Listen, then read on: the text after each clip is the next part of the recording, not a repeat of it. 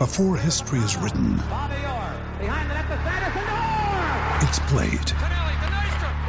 Before it's frozen in time, it's fought one shift at a time. Before it's etched in silver, it's carved in ice. What happens next will last forever. The Stanley Cup Final on ABC and ESPN Plus begins Saturday. Another day is here, and you're ready for it. What to wear? Check. Breakfast, lunch, and dinner? Check. Planning for what's next and how to save for it? That's where Bank of America can help. For your financial to-dos, Bank of America has experts ready to help get you closer to your goals. Get started at one of our local financial centers or 24/7 in our mobile banking app. Find a location near you at bankofamerica.com/talktous. What would you like the power to do?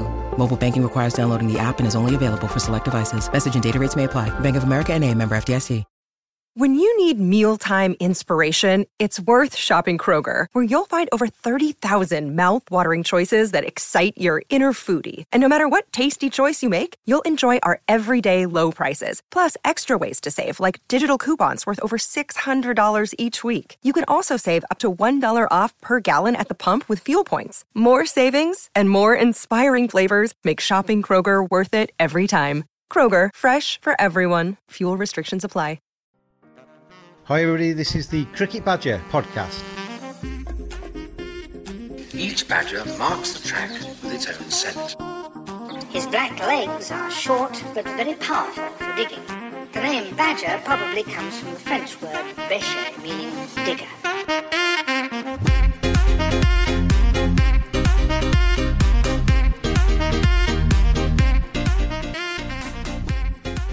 Hello Cricket Badgers, thanks for tuning back in again to the Cricket Badger podcast. It's good to have you with us. Thank you for your support over the last few weeks of lockdown. Judging by your comments, you've been enjoying the recent Cricket Badger podcast. Thank you for listening, and I always say this is a good one today, and this is a good one today, and it's Keaton Jennings that's joining me on the podcast. You might, if you follow me on the @cricket_badger Twitter feed, if you've been reading the Pinch Hitter magazine, you'll have seen I took a little bit of this interview and wrote it up for that magazine. It's a good publication. There's some really good writers in that, and during lockdown a lot of the cricket writers are really struggling for work, and the Pinch Hitter magazine is one of those where it's a free to read but donate what you can publication. All of that money gets churned back into future Pinch Hitter publications done by the guys at the Wisden Cricket Monthly. I would urge you to A, read it, and B, support it, because A, it's a good read, and B, it helps out people like me. So there's nothing selfish about it at all, but honestly it's a really good publication. So take a look. If you haven't discovered it already, just put Pinch Hitter magazine into your Google search browser, find it, and be able to enjoy the great content in there. I think so far there's 3 publications out, and all 3 of them are very, very good indeed. Please, as always, pay a visit to tvsportsblog.com. Give them a follow on Twitter @tvsportsblog. Really good sporting content. Pleasure to have them on board with the Cricket Badger podcast, and thank you to them for their support. I've been very lucky during lockdown. I've contacted a load of cricketers. They've said yes to coming on the Cricket Badger podcast, and we've been churning out the Cricket Badger podcast left, right and centre. And I've also been very lucky because the guys that I've spoken to have been thoroughly decent chaps. I think I said on the Billy Godleman podcast that he's one of the nicest guys I've met in cricket. And Keaton Jennings is right up there alongside of him. I've met him a few times on my travels. Always got a smile, always got a good word. And there's no surprise that when you talk to other cricketers, they always say, sound lad, great bloke in the dressing room, always a positive influence. When you talk to people like that, it always makes you want them to do well. And it frustrates me a little bit about negative feedback he gets on social media and what have you. When he's talked about in England circles, he was obviously named into the squad to go to Sri Lanka this winter. He was out there in Sri Lanka but had to return home before the test matches started. And during this chat, I talked to Keaton about that, about his previous experiences in the England camp. He takes on the Cricket Badger 20 questions. And he also suggests in this that Mark Wood should take on the Cricket Badger 20 questions, because Keaton wants to hear what his answers would be. So Mark Wood, the England camp, if you are listening to this, answer the call. I would love to get Mark Wood on this because he's a character, he's funny, and I think his answers to the Cricket Badger 20 questions would be absolute gold dust. But today, it's certainly not second best at all. As on the Cricket Badger podcast, England, Lancashire batsman Keaton Jennings. It's that Badger style. It's a pleasure to welcome back to the Cricket Badger podcast, Keaton Jennings. Keaton, how are you? Hi, James. Yeah, very good, thank you. How are you doing, mate? You all right? I'm not too bad. I'm kind of surviving lockdown and surviving all of the stuff that's going on in the world. It's all a little bit worrying and a bit scary, but there's kind of half of me is actually quite enjoying a little bit of solitude and a little bit of peace and quiet sometimes too. I completely feel your sort of sentiment. It's been incredibly frustrating at times, but it's amazing what I suppose a little bit of motivation and a little bit of creativity can get, and the sort of impact that has on your day and on the output that you have. I'm obviously spending my day recording podcasts with the likes of you, which is my kind of like therapy at the moment. I do feel sorry for you there. What are you doing with yourself? I call it a break. It's come at a fairly nice time for me. It's come at a time where I suppose sort of crunch or push time in the back end of my degree. So I'll finish that off in June, and I'm planning my further studies and I suppose just firming up my life outside of cricket, and not in case anything happens, just I suppose just to extend myself as a person and just try and study further, and I suppose just become a little bit more worldly. So quite busy and head down in strategic management and performance management and all sorts. So it's been frustrating, but very good. And what's the degree in? It's a BA Honours in business management. So finishing that off and then planning on potentially going into an MBA come back into this year. We'll go early with one of the questions. I'm going to give you the Cricket Badger 20 questions today. And one of the later ones, which I'm going to bring forward, is what are you going to be doing in 10 years' time? I mean, you may still be playing, but with a business management degree, are you going to be in charge of Lancashire, Durham or another county? I'll tell you what, in 10 years' time, I'd love to still be opening the batting for Lancs. But look, I think realistically after cricket, and I think that's probably the essence of the question, is or what you see yourself doing post-cricket. And I think for me, I definitely see myself staying within sport. So whether that's staying in cricket, albeit my knowledge of football is terrible, but in football or sporting environment, and then getting to the business side of it. So I think I've already had 10 or 12 years of being involved in the change room to get into the other side of the fence, and I suppose trying to market that product and try and sort of promote it will be a different challenge, and I think something that I'd really enjoy. Well, I'll tell you what, seeing as you've said that, I'm going to bring another question further forward. And you've only got 18 left after this, so be careful. I'm going to put you in charge of World Cricket for a day and ask you what you would do differently. You're behind the big desk and you're in charge. You're the supremo of World Cricket. You mentioned marketing there and the future of the game, I guess. What would you do differently if with your business head on? The biggest thing for me is trying to make it attractive to as many people as you can. And I think for me, the fundamental of cricket is Test cricket. I think that's for me, the basis of what essentially makes our product. But then trying to create products off of that, whether it being the 100, T20, whatever it is that people want to come, put bums on seats, and actually come and enjoy it. Because at the end of the day, if you've got 20, 25, 30, 40, 50 quid, whatever it is, are you going to go to the movies, or are you going to go to the football, or are you going to go to the cricket? And I think we need to, as an industry, be very attractive to consumers and pull them in.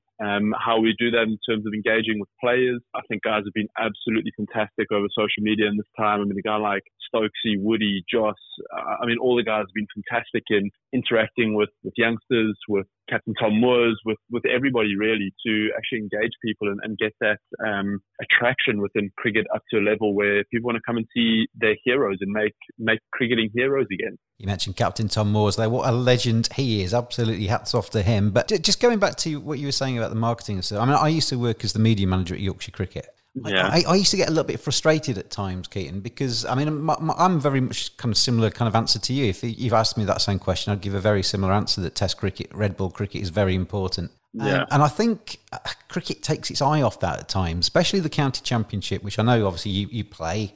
I think the fixture list can be a little bit confused at times. People don't quite know when the fixtures are. A lot of the marketing is about the white ball stuff, and I understand that because that's kind of the revenue generator. But I think it's disappointing to me that people say, well, nobody attends the county championship. But then you turn around and you look at what clubs and the ECB spend the majority of their marketing budget is on telling people how great the Blast is and how great the 50 over stuff is and how great going to watch England is, and the county championship is left to one side a little bit. Yeah, look, I think I agree with you in essence. I think the problem, looking at it from a business hat point of view, in my very limited or no experience, I think that the problem is the champion at the moment runs at a loss, and I think that's where I suppose you try and sort of hedge your bets and see where you can make as much money as you can, and maybe with I suppose a bit more unique or clever marketing, maybe we would be able to get more, not necessarily bums on seats, but I think more interest in it and create a different revenue stream, whether it's,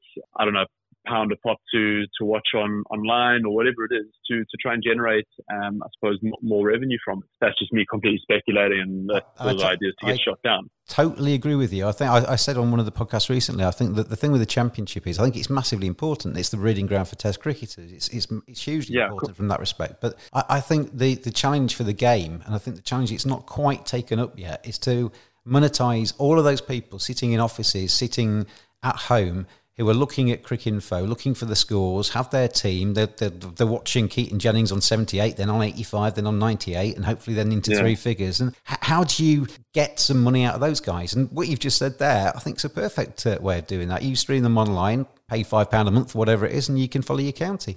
Couldn't agree more. And I think that also comes down to, I suppose, again, player engagement and making sure players reach out to the local communities. And I think, I suppose, incentives like All-Stars Cricket, whether it's up to each county to, I suppose, implement their own All-Stars Cricket type of initiative to make sure that the players are accessible. And I think that's maybe where cricket is quite unique in its product, that people feel like they can access a guy like Ben Stokes or Mark Wood because they are very approachable and are open. That's potentially something that our industry can look at, and making sure that kids want to grow up and be like Rob Jones and actually sort of, I suppose, make touchable heroes and reignite that passion for youngsters. And hopefully that creates a $5 a month for those online streams and getting down to the ground every now and again or whatever it is. But I think we, especially after the sort of coronavirus, I think we need to think very carefully and very creatively with how we want to go about packaging our product, because again, me speculating, it's very unique, and that you, in a weird kind of way, it actually becomes a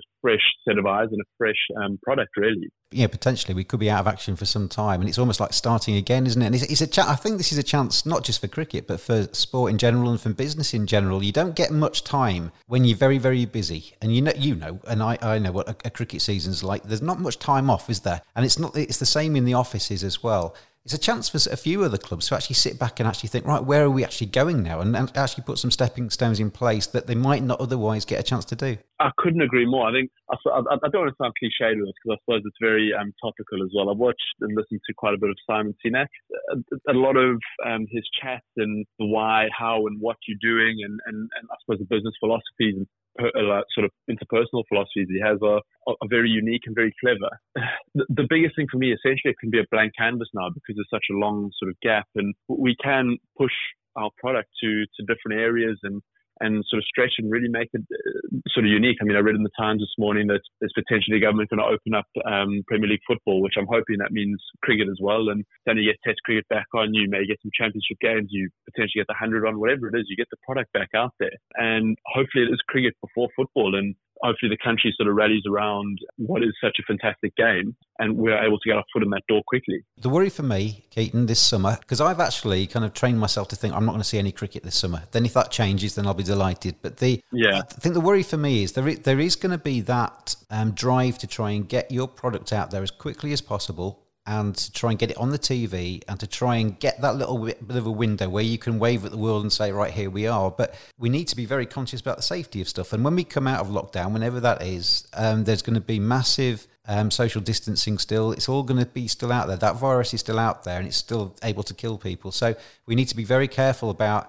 I struggle to see how we can safely play cricket behind closed doors. I think, people talk about quarantine, people talk about trying to make it safe. Cricket's a very social game. Cricket's a game where you hug each other after you take wickets. You've got the ball that's got saliva on it. You've got all kinds of different things where, potentially if a virus is prevalent, it can spread very, very quickly. And you only need to kind of start a tournament 3 days in, Joe Root coughs, and all of a sudden everything stops dead, doesn't it? Well, exactly. And I think that's the problem. Then you develop issues of how... I don't want to say rooty, but if somebody within the team, a high-profile player, gets the virus... I don't know, Keaton, why I always use Joe Root as my example. So if you're listening, Rooty, I'm very sorry. Yeah, we'll just say Steve Bloggs. If Steve Blogg gets it and he's a high-profile player within a team, if you pull him out of that team, that could have a massive, I suppose, effect on that team, trying to win the comp. So it becomes a dilemma from a performance point of view then as well from that team. And actually the quality of your product as cricket So look, it's very, very unique. It's very interesting to follow it. It's very interesting to read about it. And look, I'm finding it fascinating. It's way above my pay grade, but it's fascinating to read about and actually see how things develop. Yeah, I mean, it's going to be a really fine balancing act for the government, for sport, for everything, isn't it? To try and kind of balance that drive to get back into normality, but still be very conscious that there is a deadly virus out there. It's going to be very difficult to get that right. Yeah, as you say, it's going to be fascinating, and it's still very scary, isn't it? All the coronavirus stuff. Let's move on to kind of slightly happier things, shall we? Yeah, definitely. Actually, I don't know if this is happy or not, to be honest, but you were obviously named in the Test squad to go to Sri Lanka. You should have been potentially playing Test match cricket over the last few weeks, and instead you've been sitting in your flat in Manchester thinking potentially what might have been. It was an opportunity for you, Keaton, wasn't it, to actually kind of restake your claim for an England Test spot? Yeah, completely. Look, I think that's, in hindsight, it definitely was the right call, albeit a tough call at the time to come home. Personally, and as a team, massively frustrating. Last time we were in Sri Lanka, we won 3-0. So to go back to such an amazing country, a country that loves their cricket, play a 2-test series, that would have been fantastic. And from a personal point of view, to not necessarily stamp your ground, because even if you get 400 and 4 knocks, you come back and the press are just going to build it up even more, how you aren't able to play in seeming conditions, all the rest of it. So, that still, I suppose, looms over your head as a player. It's Test cricket, it's playing for your country, and every young kid wants to do that. And that's the hardest thing. You have the opportunity to do that and tour for your country and be involved with amazing guys and amazing players, and that opportunity is taken away from you. That's the tough bit. And look, at the end of the day, it is what it is, and the safety of players are the priority. I take my hat off to the guys that actually had to make that call, because it would have been tough, and it was a good call and the correct one. I totally agree. It kind of doesn't get past the fact that you had your opportunity there. And reading the press prior to the squad being named, there was a lot of talk about who was going to be in it and what have you. Yeah. Your name was obviously in the frame there, and you were very much talked about as somebody that can play. If you're going to tour and you're going to go somewhere that spins, you've got a history of scoring runs overseas in places where it turns. And then it was almost like, well, when we get back in the summer, he can be dismissed and we'll bring back Rory Burns or whoever else, and we'll just get on with it and stuff. So I think you're in danger of being pigeonholed just as somebody that maybe gets to go to Sri Lanka, India and Pakistan. Well, look, I suppose professional sport is going towards that specialist teams type of feel, where I suppose you pick horses for courses at times. And look, I don't mind that at all. I suppose from a personal point of view, I want to fight my case to play as much international cricket all around the world as I can. And if I can't, then that's just the way it is. And that's, I suppose, my career path, and that's okay. There's no shame in playing 5 tests, 1 test, no test, 1 first-class game, whatever it is. And that's okay. And I suppose it's from my point of view, I want to try and push myself and become the best player I can be over as long a period of time as I can. I had Gary Ballance on the podcast a couple of weeks ago, I think it was. I know Gary quite well from his time at Yorkshire. I think he's a terrific player. He's a player that, we talked about this on the pod, but as soon as you start to, I'm a big advocate of Gary Ballance for England. And as soon as I start to say that, I get so many tweets from people to say, well, he doesn't move his feet, he doesn't do this, he doesn't do that, he's had his chance, bin him, kind of stuff. And people are very quick to judge, aren't they? And you're in a kind of similar position from my perspective anyway. Of when you've played for England, obviously you had a great start, scored a century in your first Test match. You've had good periods, you've had bad periods. But you're a player that seems to be a lot of people's fall guy on social media and in the press. Is Keaton Jennings good enough? There's a lot of debate. Your technique gets dissected, all the rest of it. How much attention do you pay of that? And don't tell me none, because you're human. Look, I'm going to be completely honest with you. I used to, in the last sort of, I suppose, year leading up to, probably before, I suppose, the India series in 2018, I suppose I read quite a bit of it, and you analyze and you change things. And yes, I suppose you do hear an element of it, because you can't get away from it. It's on Sky News, that when you watch the news in the morning, the Times, all the rest of it, you can't get away from it in entirety. But I think one thing I have done is built up, I suppose, a very thick skin, and I suppose put up walls to a lot of the noise as such. And I've got my sort of core group of people that I listen to, and to be completely honest, they're probably more brutal than half of the people that are writing about me. And that's perfect, and they're honest with me, and they not necessarily analysing my flaws, but also keeping things realistic. And if I feel like I'm doing well, they're very quick to point things out that I'm not doing well, or if I am going poorly, and they're very quick to point things out that I do well. So I'm very lucky in that sense. Look, I think at the end of the day, like the higher up the sort of international tree you go, you're going to get more exposure. I mean, you look at a guy like Alistair Cook, he faced, I suppose, countless hours of people analysing his technique and him as a player and all the rest of it. And the better you are at coping with those mechanisms, the easier I think you find it to perform in that level and find ways for that. Having a very short memory is one of them. Or so it's ignorance at times as well, where you actually just go, you know what, I don't care what you say, this is the way I do things, and you stick to your way, or you stick to a way that you believe is going to be right. The Cricket Badger podcast is brought to you in association with tvsportsblog.com. Give them a follow on Twitter at tvsportsblog. Excellent sporting content. It's well worth a look. And give them a follow on Twitter at tvsportsblog. Human nature is a weird thing, and I'm quite fragile. Honestly, I'm quite fragile. I found a website the other day that had my podcast on it, and there was about probably 15 positive reviews of the Cricket Badger podcast. I found one. Yeah. I found one that said I was too Yorkshire biased, and it actually says in my Twitter bio, tendency towards Yorkshire bias. Yorkshire's my team. But I dwelt on that. When I was coming away from that, of the 15 reviews, all I thought about was the one that had given me a little bit of a punching, and that's kind of human nature a little bit, really, isn't it? And I mean, you spoke initially about kind of paying attention to it. Were you like that, where you might have 20 people saying, well, Keaton Jennings looks a decent prospect, but one person saying, well, he doesn't do this, that and the other. Does that kind of fester, or are you able to get through that? Well, firstly, I mean, my condolences to you for being a massive Yorkie fan. I suppose that first and foremost is a really tough nut. Well, exactly. Yeah, I suppose it's one of those things you get stuck with in life, really. One day, Keaton, you might end up playing for them, and that'd be the biggest moment in your career, I can promise you. Yeah, who knows? You never know where things end up. But no, look, I think generally I'm quite a sensitive bloke. I'm not soulless. I'm not emotionless. I'm not a guy that doesn't take things to heart. And I suppose just like you, I can get 10,000 positive comments, and I promise I'll remember the one numpty that sat on his couch and 300 kilos overweight, sat with a beer and criticizing my problem outside off stump. And I think I'll remember that. I've lost weight since then.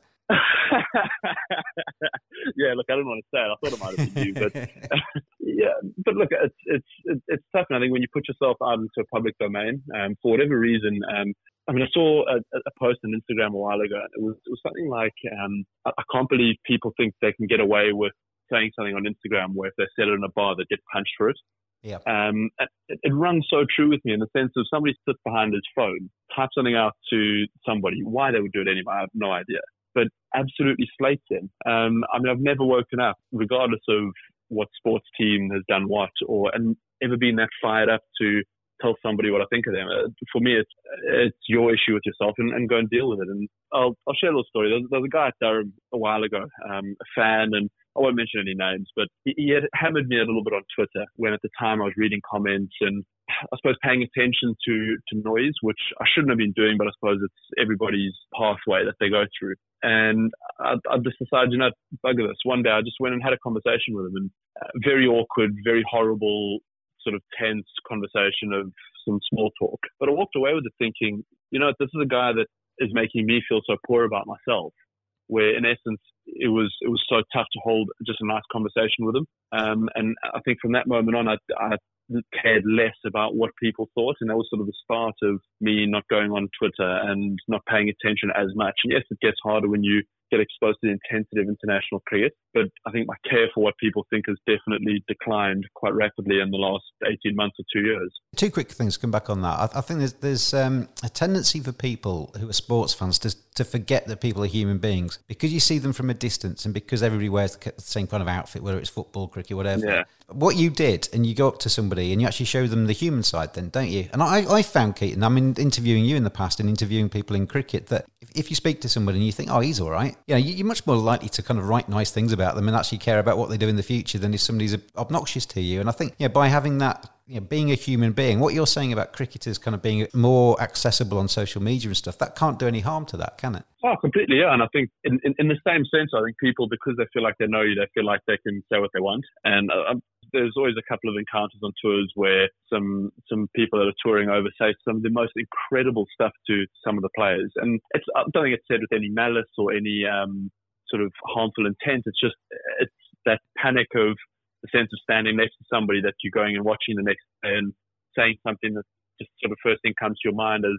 you intended to be a little bit of crack. So look, it's very funny at times. But I think, again, somebody knowing you or getting a little bit more of a sense about you can't harm. But at the end of the day, you're not going to make everybody like you. And to be quite honest, I don't want everybody to like me. I don't want everybody to know everything about me, because I don't think that's healthy in the same sense. I've got my group of mates and my family that I know care for me. And not I'm happy with that, like everybody else is excluded, but it's you have to know those people that you really want to let into your inner circle and really openly engage with all the time. I can remember once at Headingley, this was when I was a fan before I actually worked at the club, and I was sat watching a county championship match, and Simon Guy, who's now retired, he's in coaching now, he goes around doing these wicket-keeping coaching. Yeah. If you're listening, Rat, hope you're okay. And he was keeping wicket. It's a really good keeper, Simon Guy, really good keeper. And there was the fattest man you've ever seen. He was sitting in the rugby stand, covered in sweat, looking the most. It must have taken him about an hour to get into that chair, and he was giving him absolute pelters. You rubbish guy, you can't catch that.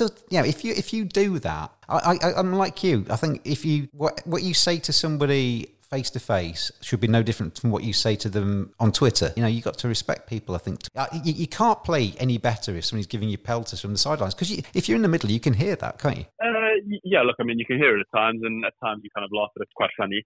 I suppose it does come from a place of being a massive fan. I think that transpires into people saying things out of frustration and out of, I suppose, just wanting England to do well, for example. I mean, when you look at a guy like Gaz Balance that you mentioned, I mean, the bloke averages nearly 50 in first-class cricket. He's got 40 hundreds, and he's just, turned 30. He's got 4 test hundreds. He's a serious cricketer. People find issue, and it's amazing the way the frustration comes out and how that sort of transpires with people's actions. Let's get back to the 20 questions. We've done 2 of them out of order. Let's go back to question number 1 now, which is usually the one I start with. If you'd not been a cricketer, what would life given you? What would you have done with yourself work-wise? Oh, geez. I probably would have moved into business, and I suppose, I don't know about sports admin, but I definitely would have moved into accounting and business and finance a lot sooner. Just through not necessarily enjoying it, but I think it's a career path that I feel like I understand. So yeah, I'd probably be somewhere working in some sort of finance corporation, I suppose. Who has been the biggest influence on your cricket career? Biggest influence, I'd probably say my dad. I think he's the level of input he's had as a father, as a coach, as a mentor has been incredible. He's I suppose compartmentalized a lot of different things in his life and my life, and we've been able to work together as father and son and create quite a unique relationship, I suppose. And I'm not saying it hasn't gone without head clashes, but I definitely say over a 20-year career, he's probably one of the guys that would have the biggest influence, albeit at 65 or 70 or whatever he is, and still being a really grumpy old fart, but he's still just as critical and just as loving. He's got some pedigree, hasn't he? I mean, he was unfortunate, wasn't he, in terms of South African cricket, that his prime was at a time where South Africa weren't playing international cricket for obvious reasons of apartheid and stuff like that. His kind of career spanned those years, really. But his record speaks for itself. Very, very fine player, very good coach as well. I don't know if you're aware, actually. I wrote a book called Following On in the Footsteps of Cricketing Fathers, where I spoke to a lot of father and son combos in cricket about the pressures of expectation coming through with that name. That was one of the kind of strands of it. And I mean, a lot of kids said that I got into cricket from basically the moment I could focus on something and could wander around because there was kit lying around. I got taken to games, just immersed in it from a very early age. Was that like you? Yeah, 100%. Look, I mean, and my brother was a professional cricketer at the time when I was growing up as well, so I was quite lucky. He's slightly older than you, isn't he? Was 12 years older? He's 13 years older, yeah. He's a proper old fart now, so hopefully he listens to this. And he's had no hair for 15 years and all the rest of it. So, no, look, I grew up in a very competitive family, and still if we go back now and we play Uno with my 8-year-old nephew and my niece and my brother and my dad, I can guarantee you there'll be tears and fights and punches thrown, and it's a very competitive family, and I think we push each other in a lot of ways in that sense. It's a family that I think actively wants each other to do well. I've never been forced into playing cricket. I've just grown up in an environment where I've been exposed to cricket and wanted to play it because I've watched my dad play. I've been involved with my coaching, my brother playing, always kit lying around, like you say. And just that level of exposure to a sport and to a competitive environment has really wanted me to stay a part of it. We should say that your dad's Ray Jennings, South African wicketkeeper, played for, was it Transvaal in South Africa? Yeah. In Transvaal. Yeah, and very accomplished, and obviously gone on and had a very fine coaching career as well. So he's not a bad person to have in your corner, is he? How often do you speak to him? Do you still pick up the phone to him, and not in a dad capacity, but kind of say, Dad, I've got a problem with this X, Y, Z. Can you help me? Yeah, look, during the season it's probably quite regular, like every couple of days or every day. I mean, normally I'd ring him on the way to the ground, and he'll give me some sort of daily advice, which normally includes watch the ball. But he's brilliant in being not analytical, because that probably sounds too negative, but very unbiasedly critical of me, of my play, of my life really as well. He's an incredibly driven and caring person, but he is tough. I mean, there's stories of him kicking like 15, 16-year-olds away from a cricket camp because they arrived late, and his, I suppose, moral and value to that is, this is how I pay my mortgage, this is how I put money on the table, this is my time, I start at 1 o'clock, you'll be here and show me that respect. And he returns that respect as well. So, yeah, look, he's a tough man to please. But then, when you do get a well done from him at the end of the day, it's really well earned as well. Does that, or did that translate to the washing up and household chores and everything? Was it just the cricket? Mate, literally everything. Household chores, just generally, I suppose, being driven to do something. I mean, he's never pushed me to achieve anything or to do something. The only thing he has pushed me to do, and that I made a promise, was get a degree when I came over to England when I was 18. But again, that was more, I suppose, as a father looking at your son, moving him over to another country. You don't want him to not necessarily fail, but you don't want him to find the wrong path. And I think he felt that studies were a good way to keep me on track. And to be honest, it was a complete ball ache for a couple of years. But now I find myself sitting looking at MBA courses and trying to actually move my life forward without his sort of kick. So I've got to say thank you to a man that actually, I suppose, gave me a kick up the backside as an 18-year-old. Yeah. I mean, one of the other strands, I mean, you just hinted at it there, but one of the other strands that pretty much every single son said was that my ex-professional father didn't push me into cricket. He just let me find it, and then he guided me as he thought necessary. Whereas I think a lot of people out there have fathers who aren't professional cricketers. They try and almost live their lives through their son who might not be good enough and gets a load of grief for not being quite good enough. But I think the professional fathers, they've already achieved their bit, so whatever you do is a bonus, isn't it? 100%. And I think my dad's always said that passion is massive, especially in youngsters. If you can keep that passion burning, especially around an age where there's other distractions, whether it's going out, whatever it is, not training or school or whatever it is, and actually trying to keep that passion burning for cricket, or if it's for running or training, whatever it is. And I think that's that key time. If your passion burns during those times, I think generally you'll see those guys come through. Yeah. And I think, like you said, I mean, I don't talk from any sort of experience. I'm not a parent and don't intend to be at any time soon. I quite like my sleep at the moment. But pushing people generally into something that they don't necessarily want to do actually just drives them further away. And especially in a kid, to push them harder and harder and harder, they actually just keep resenting that push and where they're driving to. So it's almost about trying to lead them towards the water, and hopefully they drink. Thank you very much, everybody, for listening to the Cricket Badger podcast. The listeners are going up every single week through COVID-19. Hopefully we're giving you a little bit of entertainment to take you away from the troubles in the world. Thank you very much for listening. Loads of great guests planned for the next few weeks as well. So stay tuned to Cricket Badger podcast. Like, subscribe. Thank you so much for your support of the Cricket Badger podcast. What's been your best moment in cricket, Keaton Jennings? If I could take you back to one day in your career and you could relive it again, which one would you choose? Beating Yorkshire.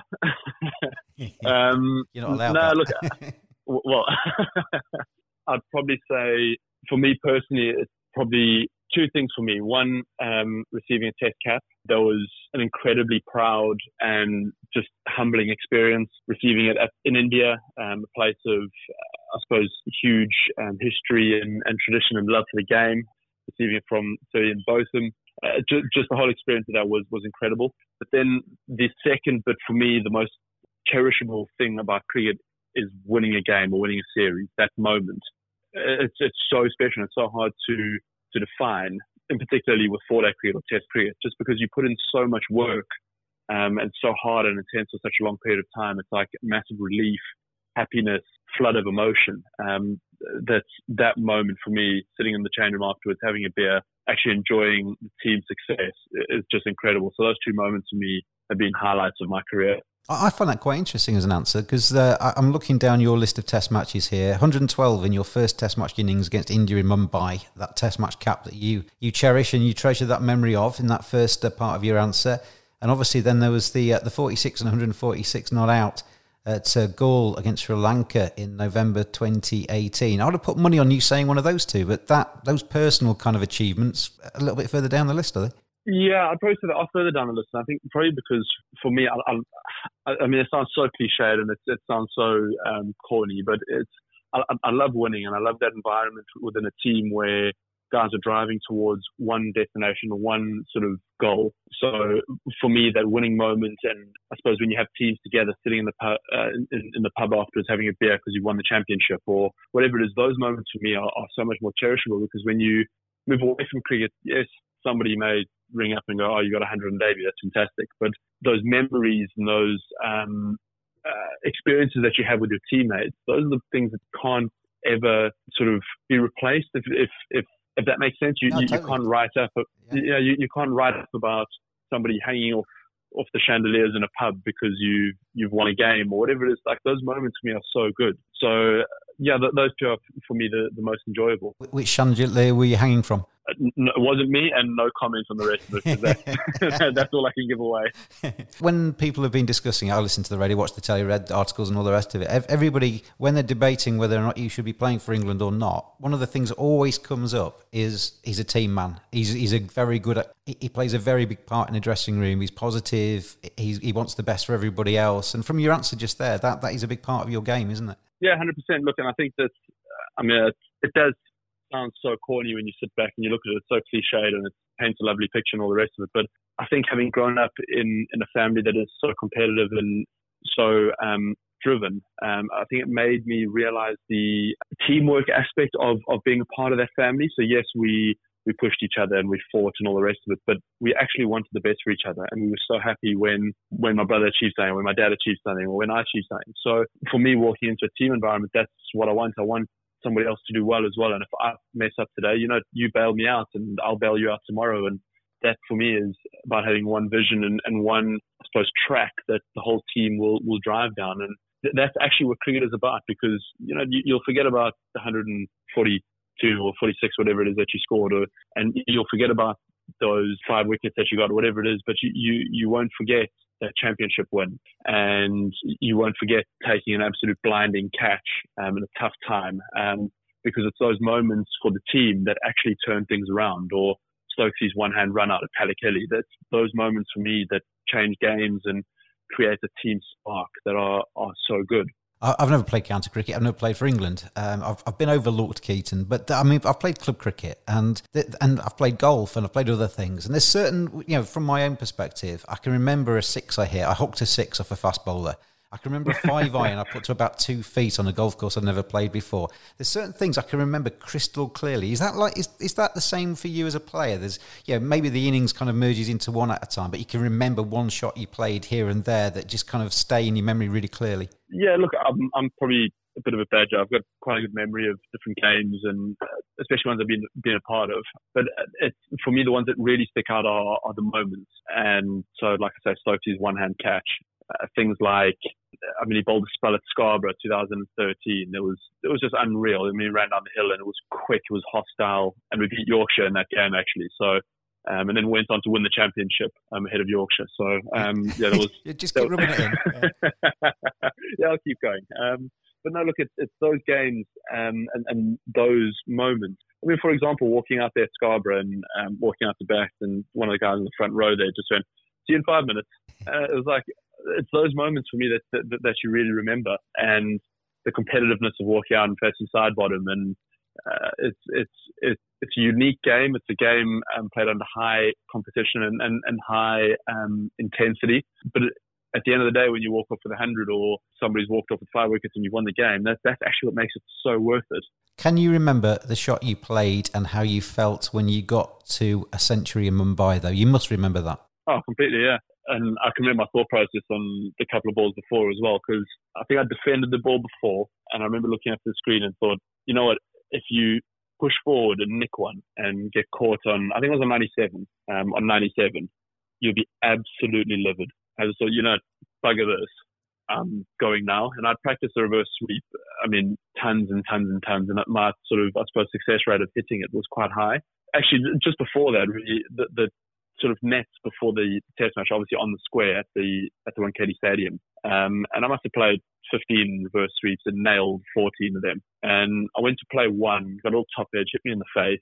And that was the one that Test Match Special had recorded and tweeted out. Like, obviously, you get all the normal sort of things back. How can you be reverse sweeping? It's Test match cricket. You shouldn't be playing, and rah, rah, rah, and all the rest of it. And it's those moments that you doubt, should I play it? Should I not? Is this actually the correct thing to do? I think that's where the intensity of Test cricket is really different. And anyway, that's the shot I ended up going to 100 with. So it was a little bit surreal, actually, when you hit it and the crowd sort of went quiet, because there's quite a lot of people in the Wankhede. It feels quite sort of Colosseum-like on top of you. But it was an amazing moment, and a moment that I'll treasure for a very long time, definitely. We've done the nice bits, Keaton. We've taken you back to a day that you want to relive. What's the worst moment you've had in cricket? What's the day that you would not want to relive? There's probably a few, to be honest. Every time I've fished out that off stump and all the rest of it. I mean, Bumrah hitting me on the inside of a knee, second over a test match, that's right up there with as embarrassed as I've been. They actually missed all the padding. It hurt like hell.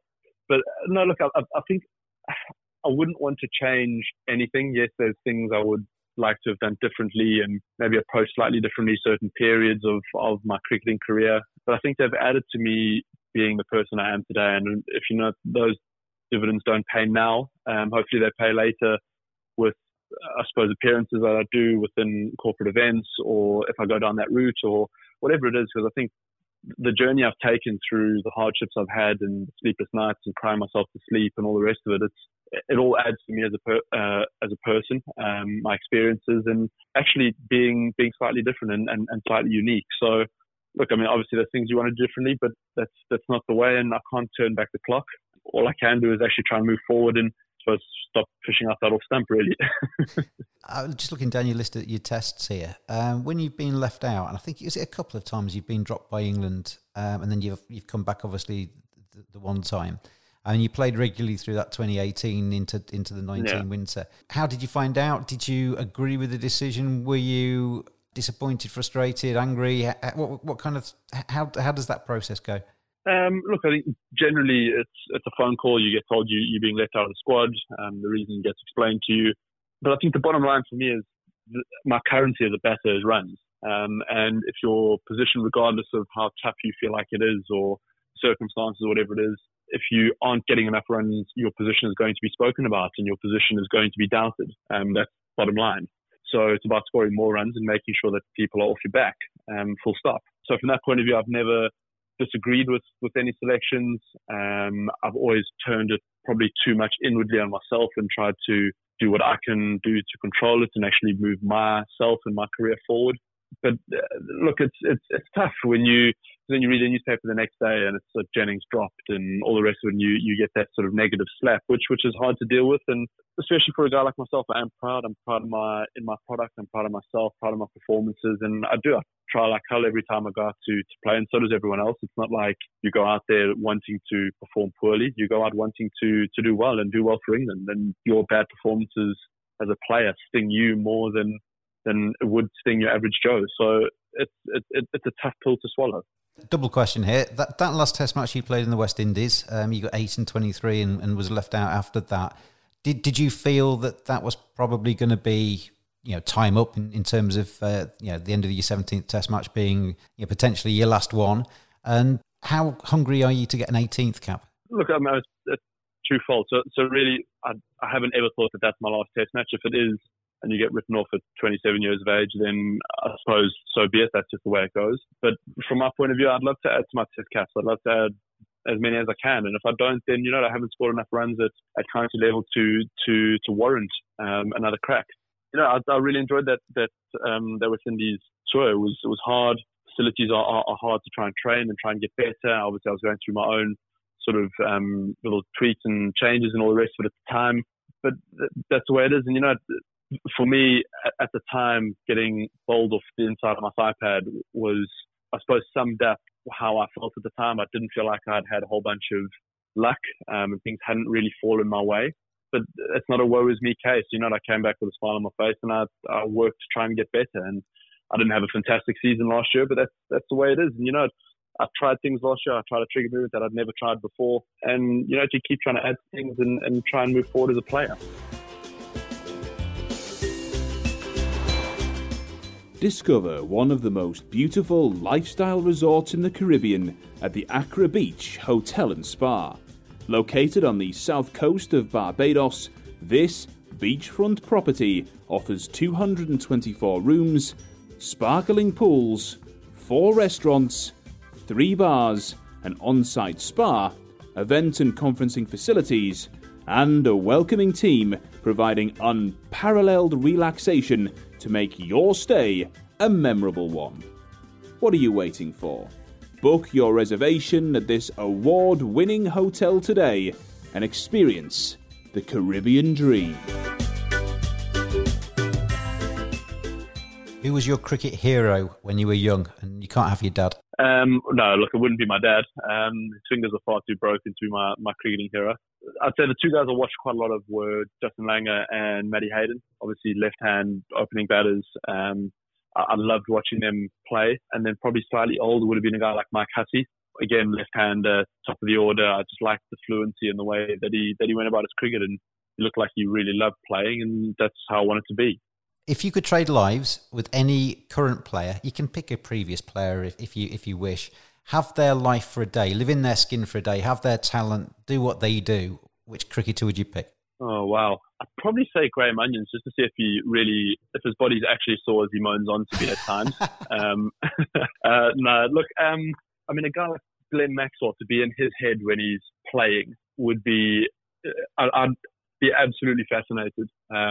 Just to see the way he reads the game, the way he's thinking, if he is thinking, would be fascinating to see.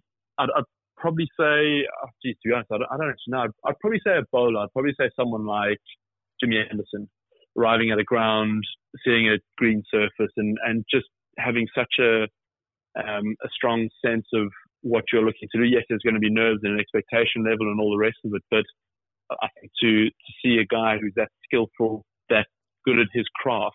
Don't get me wrong, he trains incredibly hard and his attention to detail and his skill is unbelievable.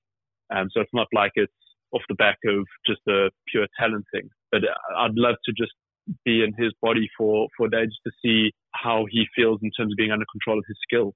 If you were starting your career again, if I could take you back, say, 12 years or something like that, is there any advice you'd give yourself that would maybe benefit you? Not necessarily enjoy it more, but don't listen to other opinions as much as I had done earlier in my career. Be a little bit more stubborn. But look, I think if I stopped playing cricket today, if I never played another game, I'd be very happy. I've played 17 tests. I've got 2 test hundreds. I've played a lot of first-class cricket. And I've loved 99.9% of it. And yes, some of it's really hard and, to have sleepless nights and nightmares and all the rest of it. But it's an incredible sport and it's given me so much as a person and as a player. So I wouldn't change a lot of it. And my advice would literally just be to actually enjoy the roller coaster and just be probably a little more stubborn and what you feel like is your right path at times. You can't say that and not expect me not to ask the question about what the nightmares were about. Oh, just facing certain bowlers at times. And I suppose also from my point of view, I was quite not a tense youngster, but I'm a bit of a perfectionist. So when things don't work out and things don't go right, I want to correct it. And I want to correct it as soon as I can. Suppose that's my it left brain, the one sort of mathematically driven. That's that sort of side coming in and really wanting to, I suppose, get it down to the last decimal place and get it correct, which you know as well as anybody, cricket doesn't work like that. Rock stars want to be sportsmen and vice versa. Half the people that I've seen, that you all like playing football ahead of a cricket match more than you seem to like playing cricket. And, you know, everybody seems to have a guitar these days as well. But if you could have been famous in another field, what would you have chosen to do? I can completely guarantee you I'd be a very poor man if I played football. I've got a terrible touch. I'd actually probably love to be a rock star. Yeah. A Nirvana style, not Nirvana style, but that sort of caliber, Dave Grohl caliber of rock star.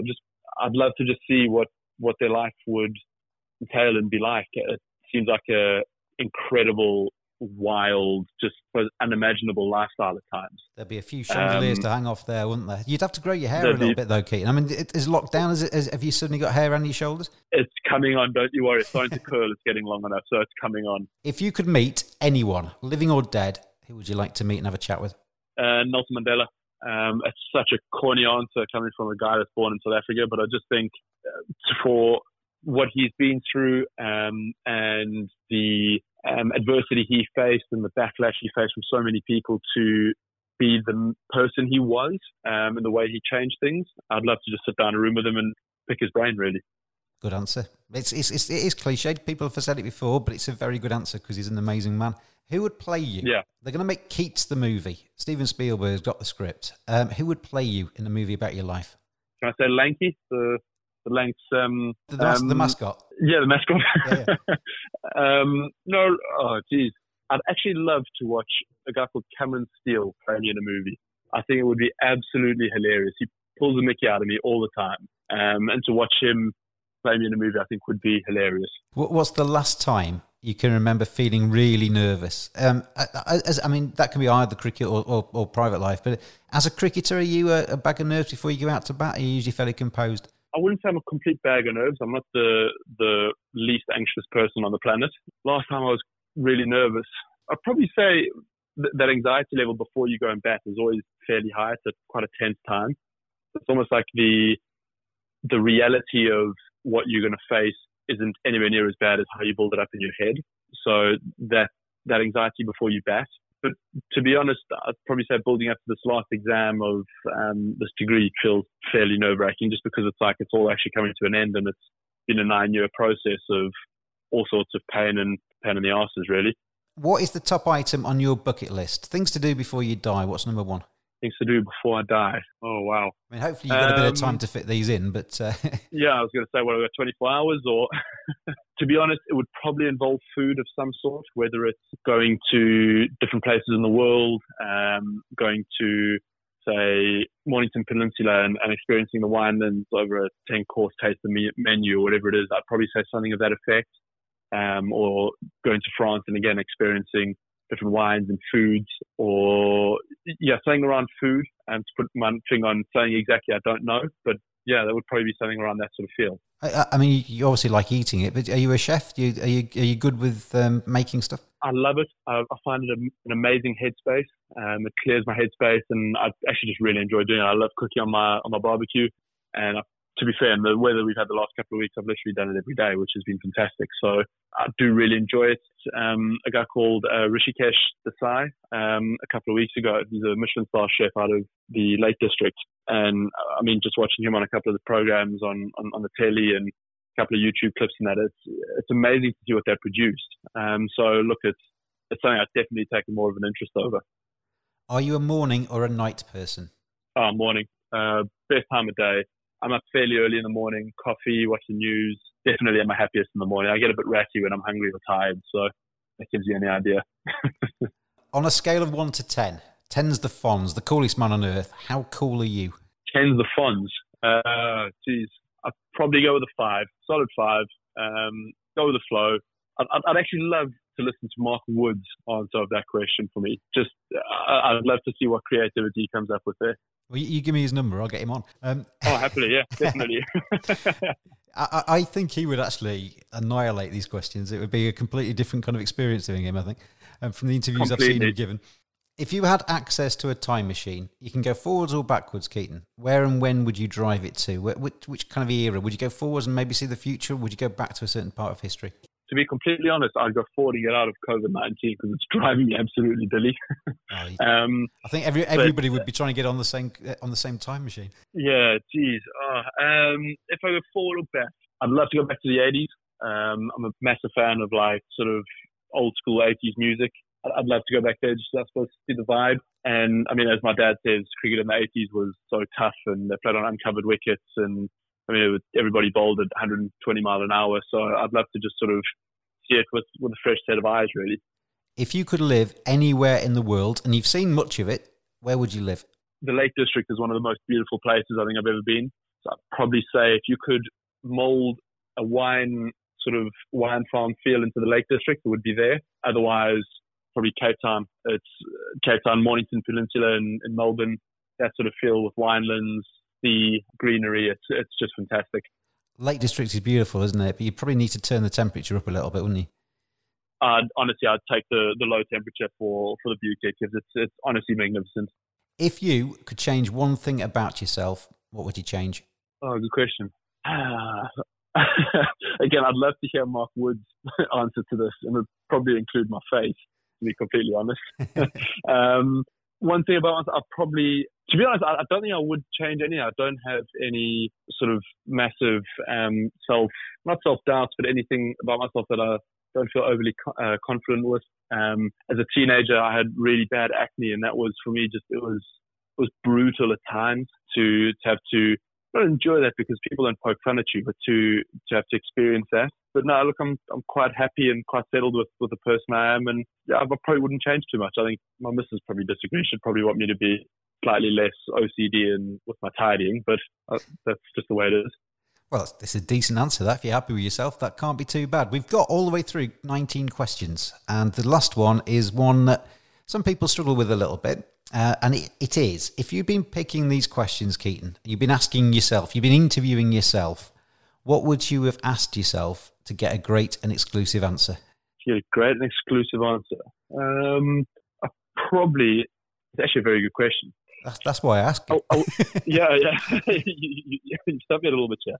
To get an exclusive answer, I think you got to ask about the person in essence, and I think probably all 19 questions that you've asked are essentially about the person, but I think for me it would be asking about what's made you into the person you are today, or what do you like to room with. And I think when you ask a lot of people who they room with, whether they like rooming with somebody or hate it, I think it'd be quite a good indication of people. I mean, I posted up a picture of rooming with Mark Wood, and I think it just gives you a brilliant sense of what it's like. I mean, he piled up my bags and a bunch of pillows in front of my shower door when I came out of the shower.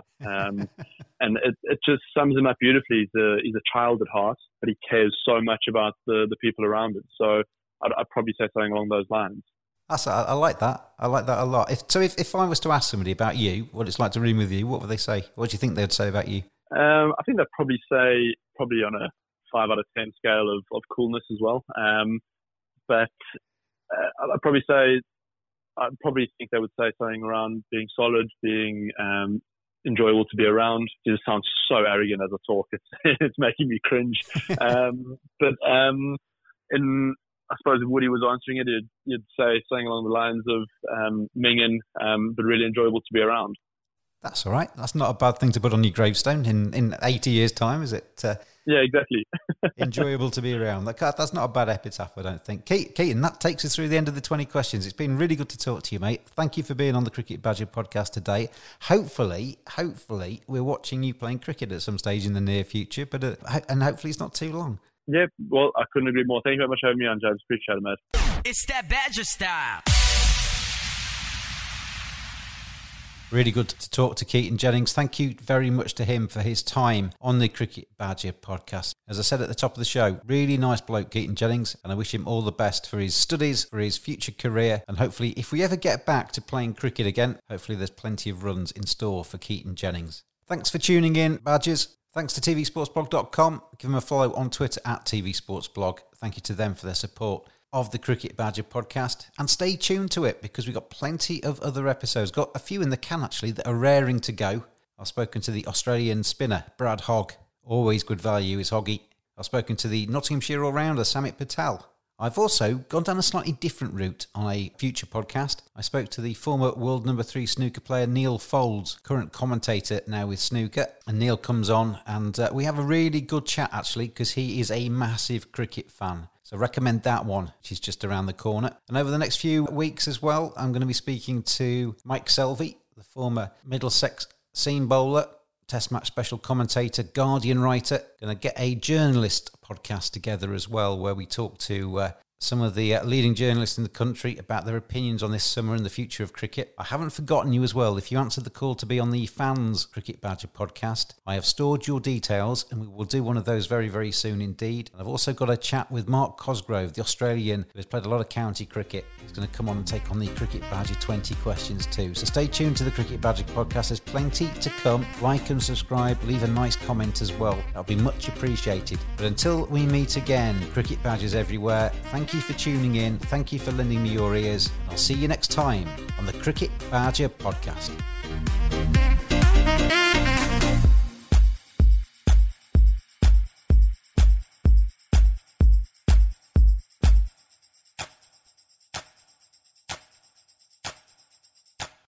Sports Social Podcast Network.